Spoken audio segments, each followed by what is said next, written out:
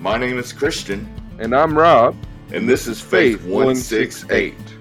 There are 168 hours in every week. And in those 168 hours, we need Jesus to make it through. So join us every week as we share devotions, Talk about standing boldly in the Word of God, and answer tough questions submitted by you, our listeners. Welcome to Faith 168.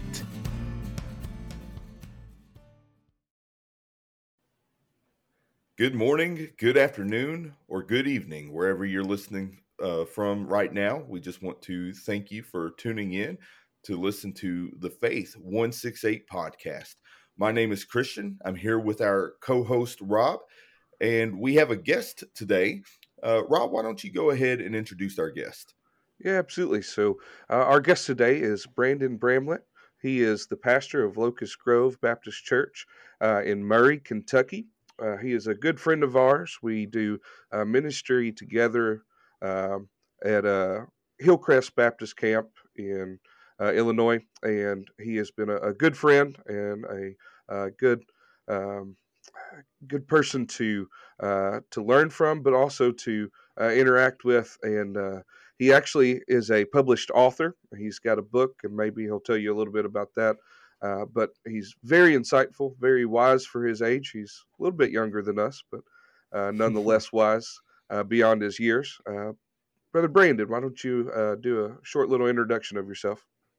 Sure. Thank you for that glowing introduction. I'm going to have to pray that the Lord would grant me a little humility here. It is good to join these brothers today on this podcast. I love the idea of following Jesus faithfully and serving him all through the week, and not just a few hours a week, because, of course, he is worthy of all of our worship and devotion. That's right. And it is good to be here today. And yes, as Brother Robbie mentioned, I do have a book out on Amazon, which is a collection of devotions. It's a 100-day devotional called Bible Gleanings, which is based on my newspaper columns that I write here in the community. And we're excited today to study the Word of God together, glean truth from His sacred Word, so that we may be encouraged to follow Jesus faithfully the whole week. Yeah. And I actually got to read a lot of Brandon's columns because I used to live in Murray as well. That's where we kind of connected and got involved in ministry together. Was there, and he wrote a lot of great columns, still writes a lot of great columns. I don't see him as often as I used to because I don't get the same paper anymore. But I would encourage you to check that out on Amazon. It causes quite a splash in the community too when he writes. He likes Yes, to it stir some does. things up. So, Yeah. so today we're reading out of James again, and we're in James chapter 1, and we're going to read verse 12 through 15 to start out, and we're going to discuss that. So I'm going to ask our brother Brandon here to go ahead and read that for us. Sure, and just to locate this passage in its context, as you probably already know, James the Apostle is dealing with trials and testings. He began dealing with that in verses 2 to 4, where he encourages us to count all of our trials with joy because of the good work of perseverance that God is working in our hearts as we endure such trials and tribulations. And of course, he gives some practical wisdom following that passage concerning how we may endure these trials, that we ought to ask for wisdom when we're enduring these trials, that we ought to believe the Lord in faith with no doubting, and some other things. And it seems that now in verses 12 to 15, he turns from what you might refer to as holy trials to unholy ones. Yeah. From trials that befall us for whatever reason to now the temptations that we walk into because of our sinful nature. Yeah. He gives some practical advice for how we might endure those as well. And he begins in verse 12 saying, "Blessed is the man who remains steadfast under trial, for when he has stood the test, he will receive the crown of life which God has promised to those who love him. Let no one say when he is tempted, I am being tempted by God, for God cannot be tempted with evil, and he himself tempts no one. But each person is tempted when he is lured and enticed by his own desire. Then desire, when it has conceived, gives birth to sin, and sin, when it is fully grown, brings forth death. All right. Thank you for that. There's a lot to unpack when we read through this passage. Brother Brandon, do you want to just go ahead and start out and tell us what you think? Sure. So at the very outset, James is encouraging us to endure not only our trials, our pains, and difficult circumstances, but he's encouraging us to endure our temptations as well by saying that we are blessed when we do. Of course, the word blessed here is often used in Scripture to refer to the blissful, the happy person, the one who has the favor of God in Scripture. We are introduced to this blessed man as early as the first psalm, where the psalmist says, blessed is the man that basically avoids wickedness. He doesn't take the counsel of the wicked. He doesn't sit in the seat of scoffers. Instead, he's the blessed man because he meditates on Scripture. He follows the Lord faithfully. And of course, we know our Lord Jesus takes up the topic of blessedness in the Beatitudes in the Sermon on the Mount of Matthew chapter 5, where he says, we are blessed if we mourn. We are blessed if we hunger and thirst for righteousness. We are blessed when we are persecuted. And James just follows with that theme and says, we are blessed and happy in the true sense when we remain steadfast under trial. When we stick it out, when we endure, when we persevere, when we are not crushed under the weight of our trials and temptations. Mm-hmm. And the reason he gives, of course, is that as we endure our trials and tribulations, we receive a crown of life. We receive a great reward for so doing, which he says God has given to those who love him. Mm-hmm. Absolutely. Right.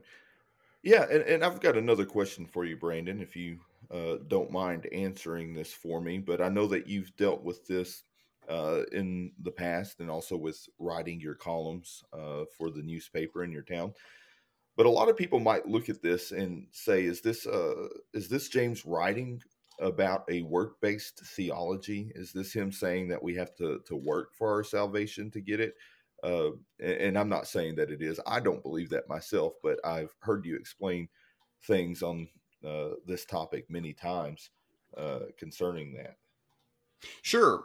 So James is clearly not writing about working for salvation. Mm-hmm. He's writing instead about a salvation that works. That's right. A salvation that works itself out in life. Right. Later on, he talks about faith without works being dead.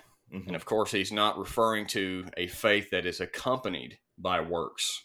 For we are saved and sanctified by faith alone, as plenty of the Scripture attests to.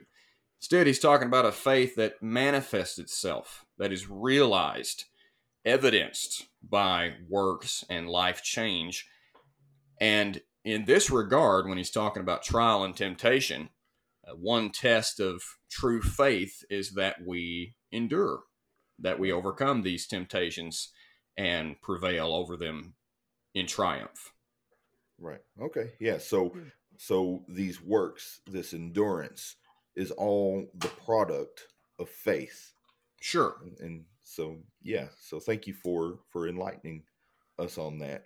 What about you, Robbie? What do you have to say about this passage? Yeah, absolutely. There's just a few things that I'll point out. This crown of life. The word crown is a Greek word that would have been familiar with the people of the day as a crown that would be placed upon the head of the winner of a race. And so what he's saying here is that if you live well and you finish the race, you will receive this crown as a athlete who would have won a race. And so, once again, as Brandon said, this is not the achieving of salvation, but this is the fact that with authentic faith, there's always action.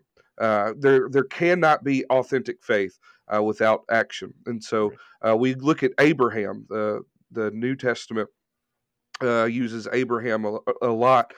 Paul uses Abraham. James is going to talk about Abraham coming up in the next little bit. But Abraham had faith, and it was accredited to him righteousness. And so because of his faith, he was given God's righteousness. Now, of course, that's because of what Jesus did on the cross. The cross is it does save us in the future, or it is applied to us now. But the blood of Jesus was actually applied to Abraham, and he was accounted in righteousness because of his faith. However, Abraham's faith was proven by his works, or looking at it a different way, because of his faith. Abraham worked for God, and ultimately that work came when he took Isaac up on the mountain and offered him as a sacrifice. Of course, he didn't have to go through with it because God said, "I will provide a lamb." And of course, that is a reference to Jesus himself. And that is how Abraham was saved. But we have to understand that this crown of life is only given to those who have authentic faith. And one of the problems, and I might let you touch on this a little bit, Christian, but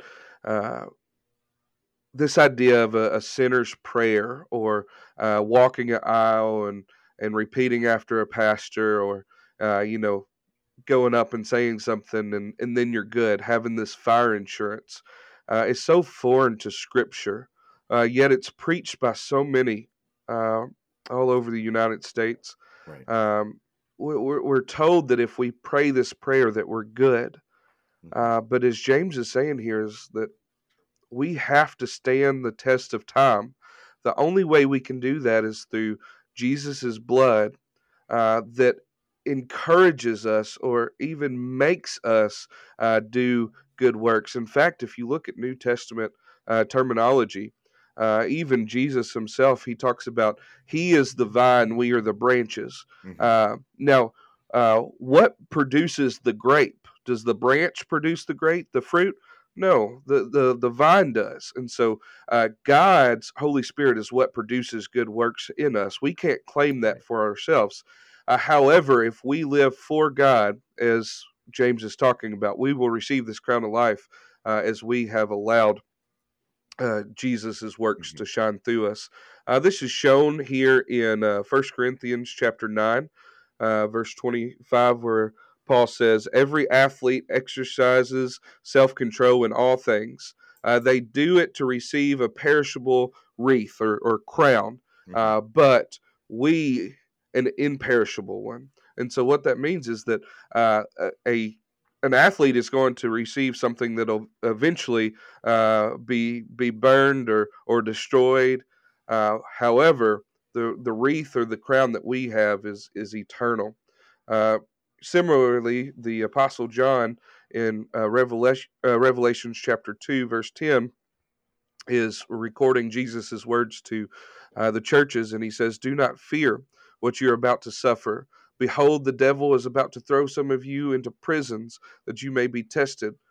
For 10 days you will have tribulation, but be faithful unto death, and I will give you a crown of life." And so how do we receive this crown? We receive it by being faithful to God and living in the fruit that he produces in our life, simply by being willing to serve him. Brother Christian, I'll let you continue on there. Yeah, and to continue on what both of you are saying, is the only way to overcome temptation is not by our own means and That's our right. own ability, but by the deliverance of God. In 1 Corinthians chapter 10, verse 13, in the New King James, Paul writes, "No temptation has overtaken you except such as is common to man, but God is faithful, who will not allow you to be tempted beyond what you are able, but with the temptation will also make the way of escape that you may be able to bear it. And so the mark of faith is the ability to overcome temptation. On our own, we would not be able to run this race. We would not be able to overcome these obstacles and overcome these temptations. So this work that we're seeing here that's leading to this crown all starts first with faith in God, who delivers us from temptation. And so the ability to overcome temptation is proof of faith, not the purchase of faith, but the Amen. proof of a true faith in you. And then we see that God does not tempt anyone. That's this thing that I think we probably hear about a lot in society today. Well, why, if there's such a good and loving God, does he allow all these different things to happen? Why does he allow bad men and women to prosper? Why does he allow corruption and war and things like that? And the simple thing is God's not causing that to happen. God's not tempting man. God is never going to put you in a situation to make you fail. He has given us up, as you actually see in Romans chapter 1, where Paul says he's given us up to our own desires. He's given us up to a debased mind. And we see that it's the desire of man, the sinfulness of man that leads to that. Then when desire has conceived, it gives birth to sin, and sin, when it is full grown, brings forth death. And so when we set aside faith, when we don't look to God, when we succumb to temptation rather than allowing him to deliver us, that's when we see chaos. That's when we see destruction. That's when we see these bad things happening in the world. I like what Paul writes about sin and life in Romans chapter 6, verse 20 through 23, where he says, "For when you were slaves of sin, you were free in regard to righteousness. What fruit did you have in the things of which you are now ashamed?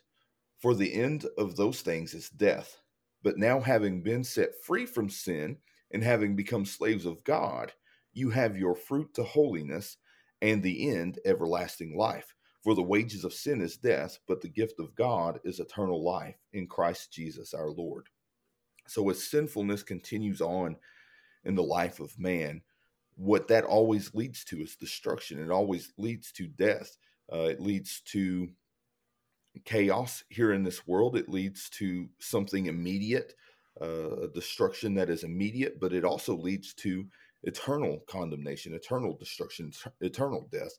But the gift of God, everything that is good, is of God. So when God gives, he doesn't give destruction. He doesn't give chaos. He doesn't rub our face in the dirt. When God gives, he gives life. He gives good things. He gives peace. He gives joy. And he gives us the ability to stand and overcome temptation. And that kind of leads into what we're going to read next in verse 16 through 18. And I'm going to ask Brother Brandon to go ahead and read that for us. Okay. Verse 16 through 18, James says, "Do not be deceived, my beloved brothers. Every good gift and every perfect gift is from above, coming down from the Father of lights, with whom there is no variation or shadow due to change. Of his own will he brought us forth by the word of truth, that we should be a kind of first fruits of his creatures." All right. If you want to, you can go ahead and elaborate for us.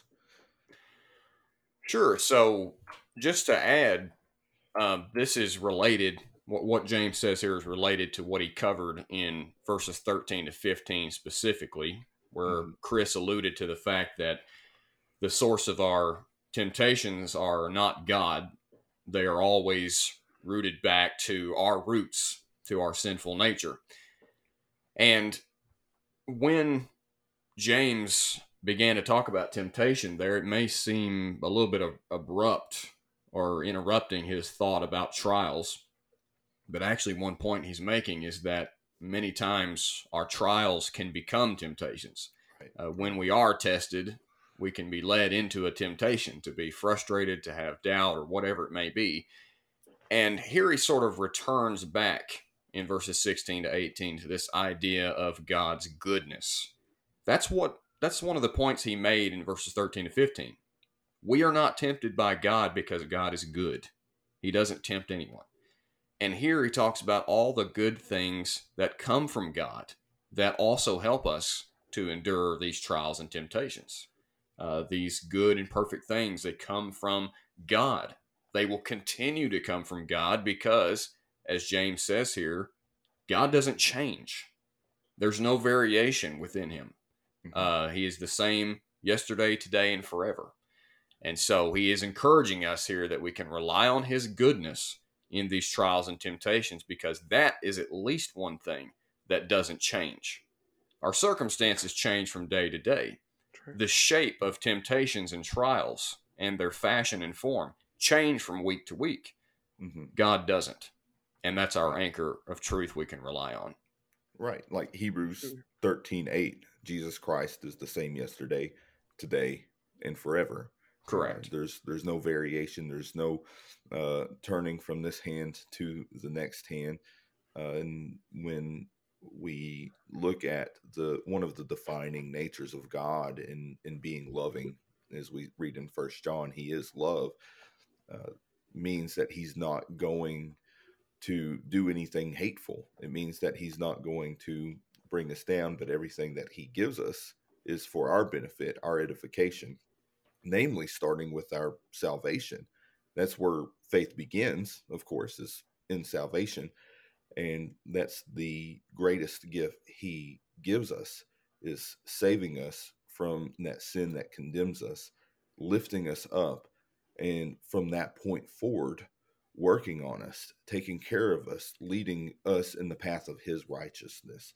So thank you for that, Brother Brandon. Brother Rob, what do you got to say about that? Yeah, absolutely. So the first thing that I'll say is for the temptation part, the fact that we're doing this podcast to help us live 168 hours a week for Jesus, to live in his presence, to worship him, to honor him. And so one of the things we want to do is we want to apply the scripture. We don't want to just know the truth. We must apply the truth. And some ways that that God's word elaborates on this and how we can apply this, one can be found in Romans chapter 13, verses 12 through 14. The night is far gone, the day is at hand. So then let us cut off the works of darkness and put on the armor of light.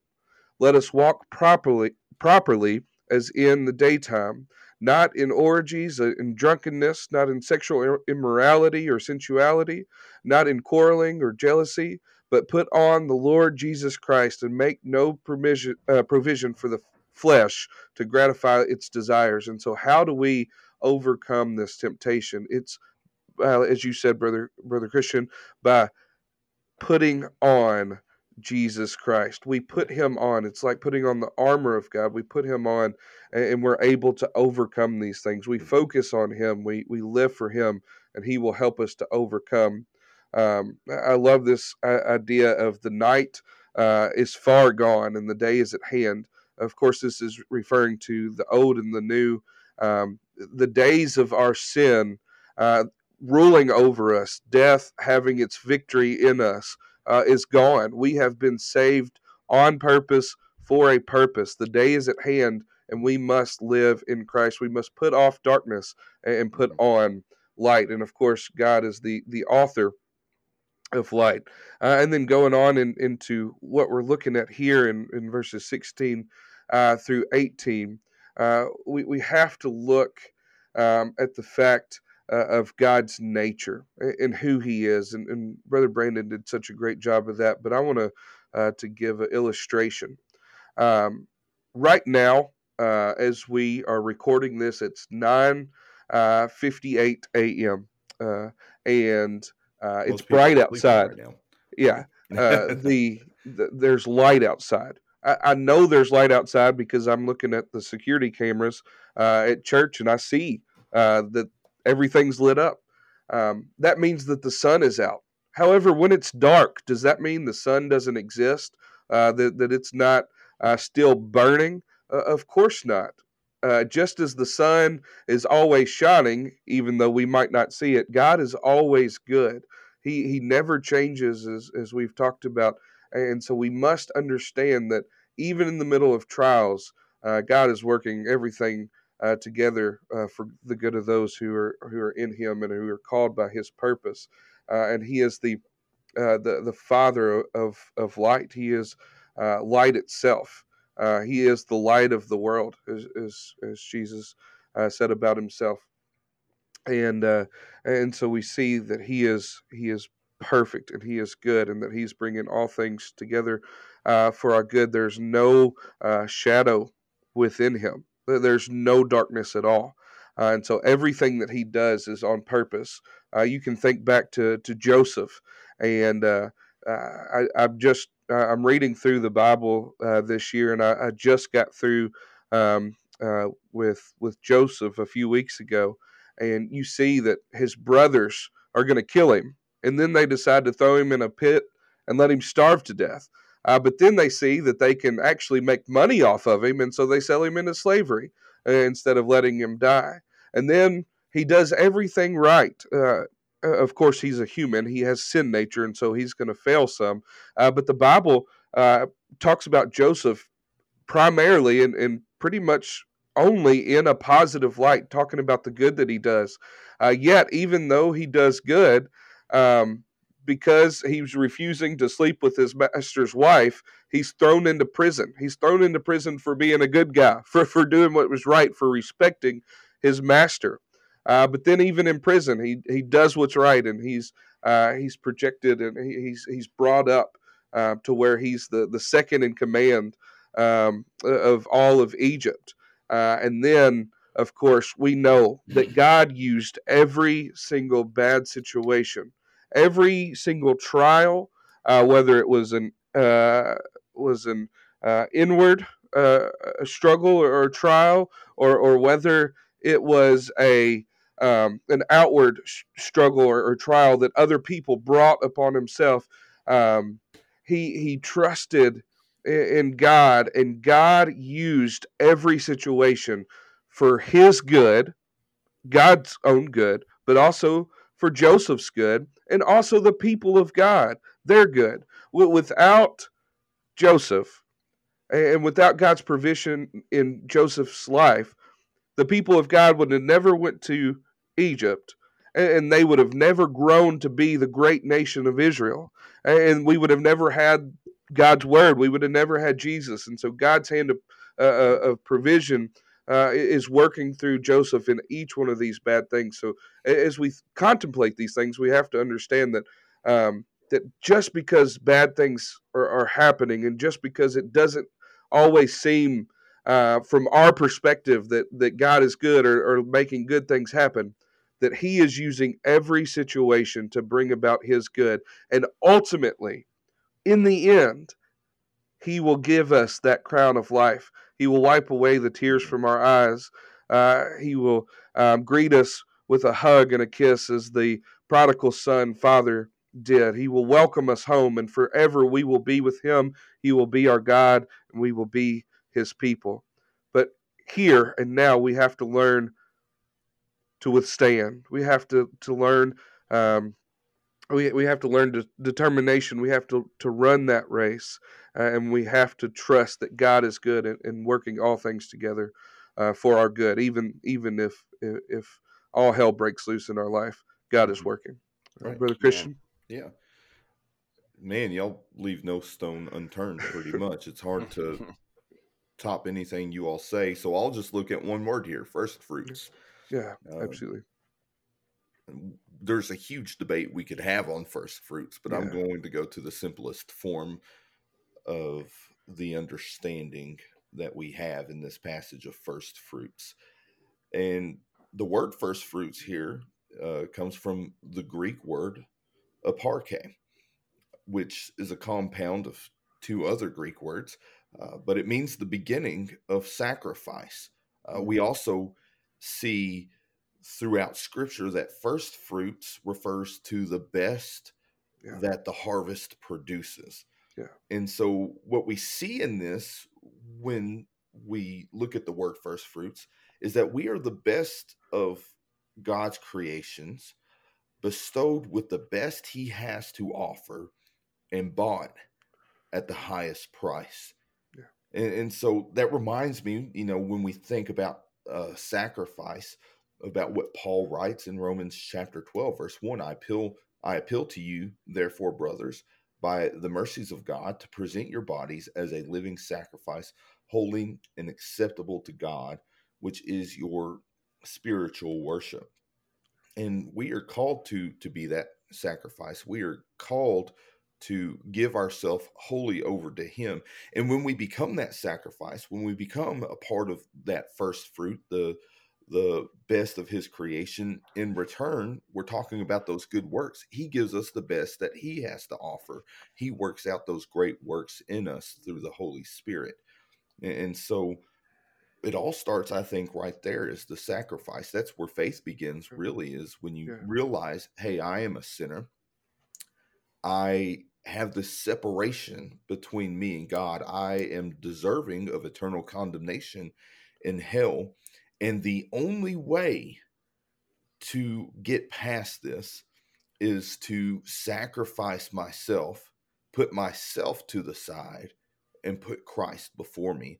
Galatians 2:20, I have been crucified with Christ. It is no longer I who live, but Christ lives through me. In the life that I live now in the flesh, I live by faith in the Son of God who loves me and gave himself for me. And so that sacrifice is at the very beginning of your faith. And when you put yourself aside, you let Christ live through you. And if you want to live your best life, I think that's what everyone wants to do. That's what everyone talks about. That's what all these celebrities want to present to you. Live your best life now. Well, there's not going to be some self-help group that can actually lead you to living your best life now. There's so much effort put into those things. There's so much money that you have to put into those things. And for everything you put into it, it always seems to work out for a little bit, but then you fall back. Like, I tried to go on a diet. Tell me about it. I tried to live my best life now. I trusted an ad that said I was going to lose weight. And you know what? When I followed the instructions, I started to lose weight. But it was just too much for me to do, because I had to follow this strict regimen. I had to follow this list of rules of what to do and what not to do. And we see this, understanding that that's just like Christianity. When you try and live out Christianity by like this list of rules of what to do and what not to do, you're always going to fall short. You're always going to mess up because you can't do it. It starts with sacrifice, putting yourself to the side and putting Christ in front of you. And he's the one who leads you into the best life you can live. It's not that you've achieved it. It's not by your means. It's not by your ability.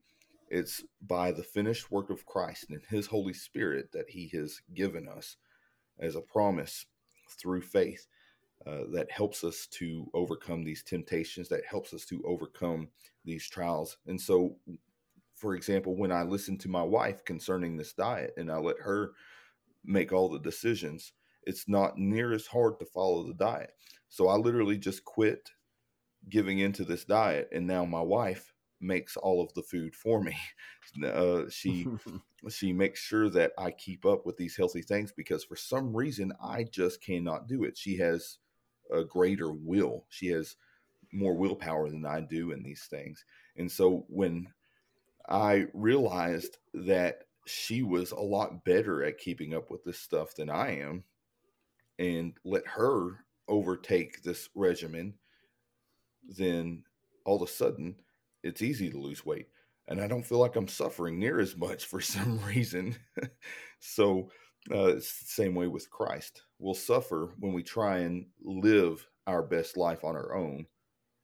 But when we just put ourselves aside and follow Jesus, let him do the leading, let him do the talking, let him do the walking, then it actually becomes pretty easy.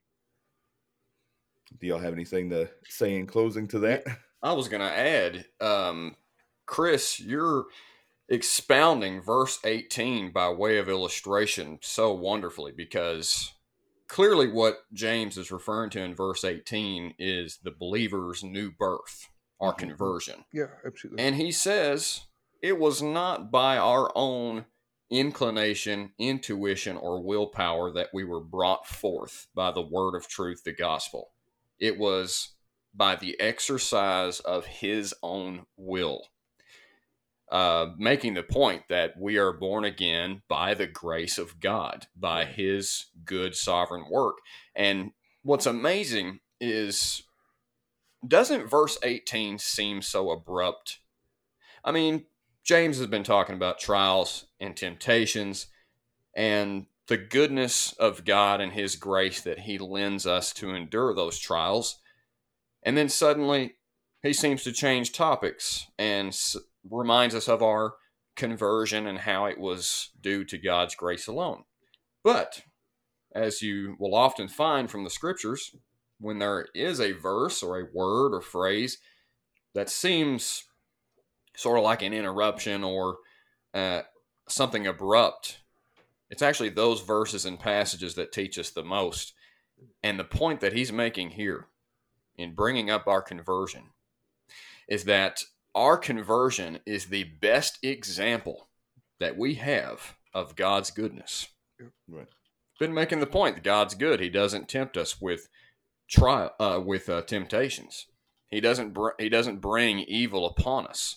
He only gives us good. He only wants us to experience good. And the greatest gift, the greatest expression of his goodness we have is our own salvation. Yes. If God was good enough to save our wretched souls, he's good enough to help us endure trials and temptations. Right. Yeah, definitely. Absolutely. And I would add about the first fruits. And so going back into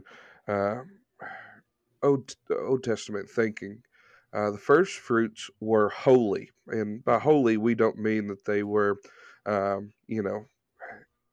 were to be worshipped. What holy means is to be set apart. Right. Yeah. And so the first fruits were set apart for a purpose. That purpose was an offering or a sacrifice to God. They were God's. In the same way, just as Brother Brandon just said, this first fruit is our conversion. But it also shows us the purpose of our conversion, to be set apart as holy in all of his creation.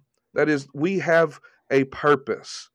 We have we are holy. We are set apart for a reason, and that is to bring glory and honor to him. Yes. And one of the greatest ways that we can do that is by living in his grace, in his mercy, and showing that letting that light shine through us and letting other people see the light of Christ in us. And so as the first fruits of his creation, we must be set apart for his work because he is so good. Right. He deserves it. And so I just wanted to throw that out there. Yeah. All right. Well, thank you all so much for joining us today. We hope that you are enjoying this study through the book of James. And we're going to ask Brother Brandon to dismiss us in prayer today. Absolutely. And I hope this podcast has encouraged you to follow Jesus this week. Absolutely. And to trust him as you endure trials and temptations. So let's pray for his grace to help us do that. Oh Lord, we thank you for the gift that you give us in trials. You are developing our spiritual muscles and deepening our faith and resolve as we endure pain and trouble and tribulation and storm. We also thank you that you give us grace to endure the temptations that are brought forth from our own sinful nature. We thank you that you give us good and perfect things, and that you've given us the greatest gift in the salvation purchased by your Son. We pray, Lord, that you'd help us all to endure and persevere through our trials and temptations with all the grace necessary we need. And we just thank you for your goodness, your mercy, and your love. We pray you'd bless us. In Christ's name, amen. Amen. Amen. Thank you so much for joining us today, Brother Brandon. Thank you so much, our listeners, for joining us today. Yes, thank we you. look forward to talking to you more next week. But have a wonderful week. May God bless you, and we love you. See you next week.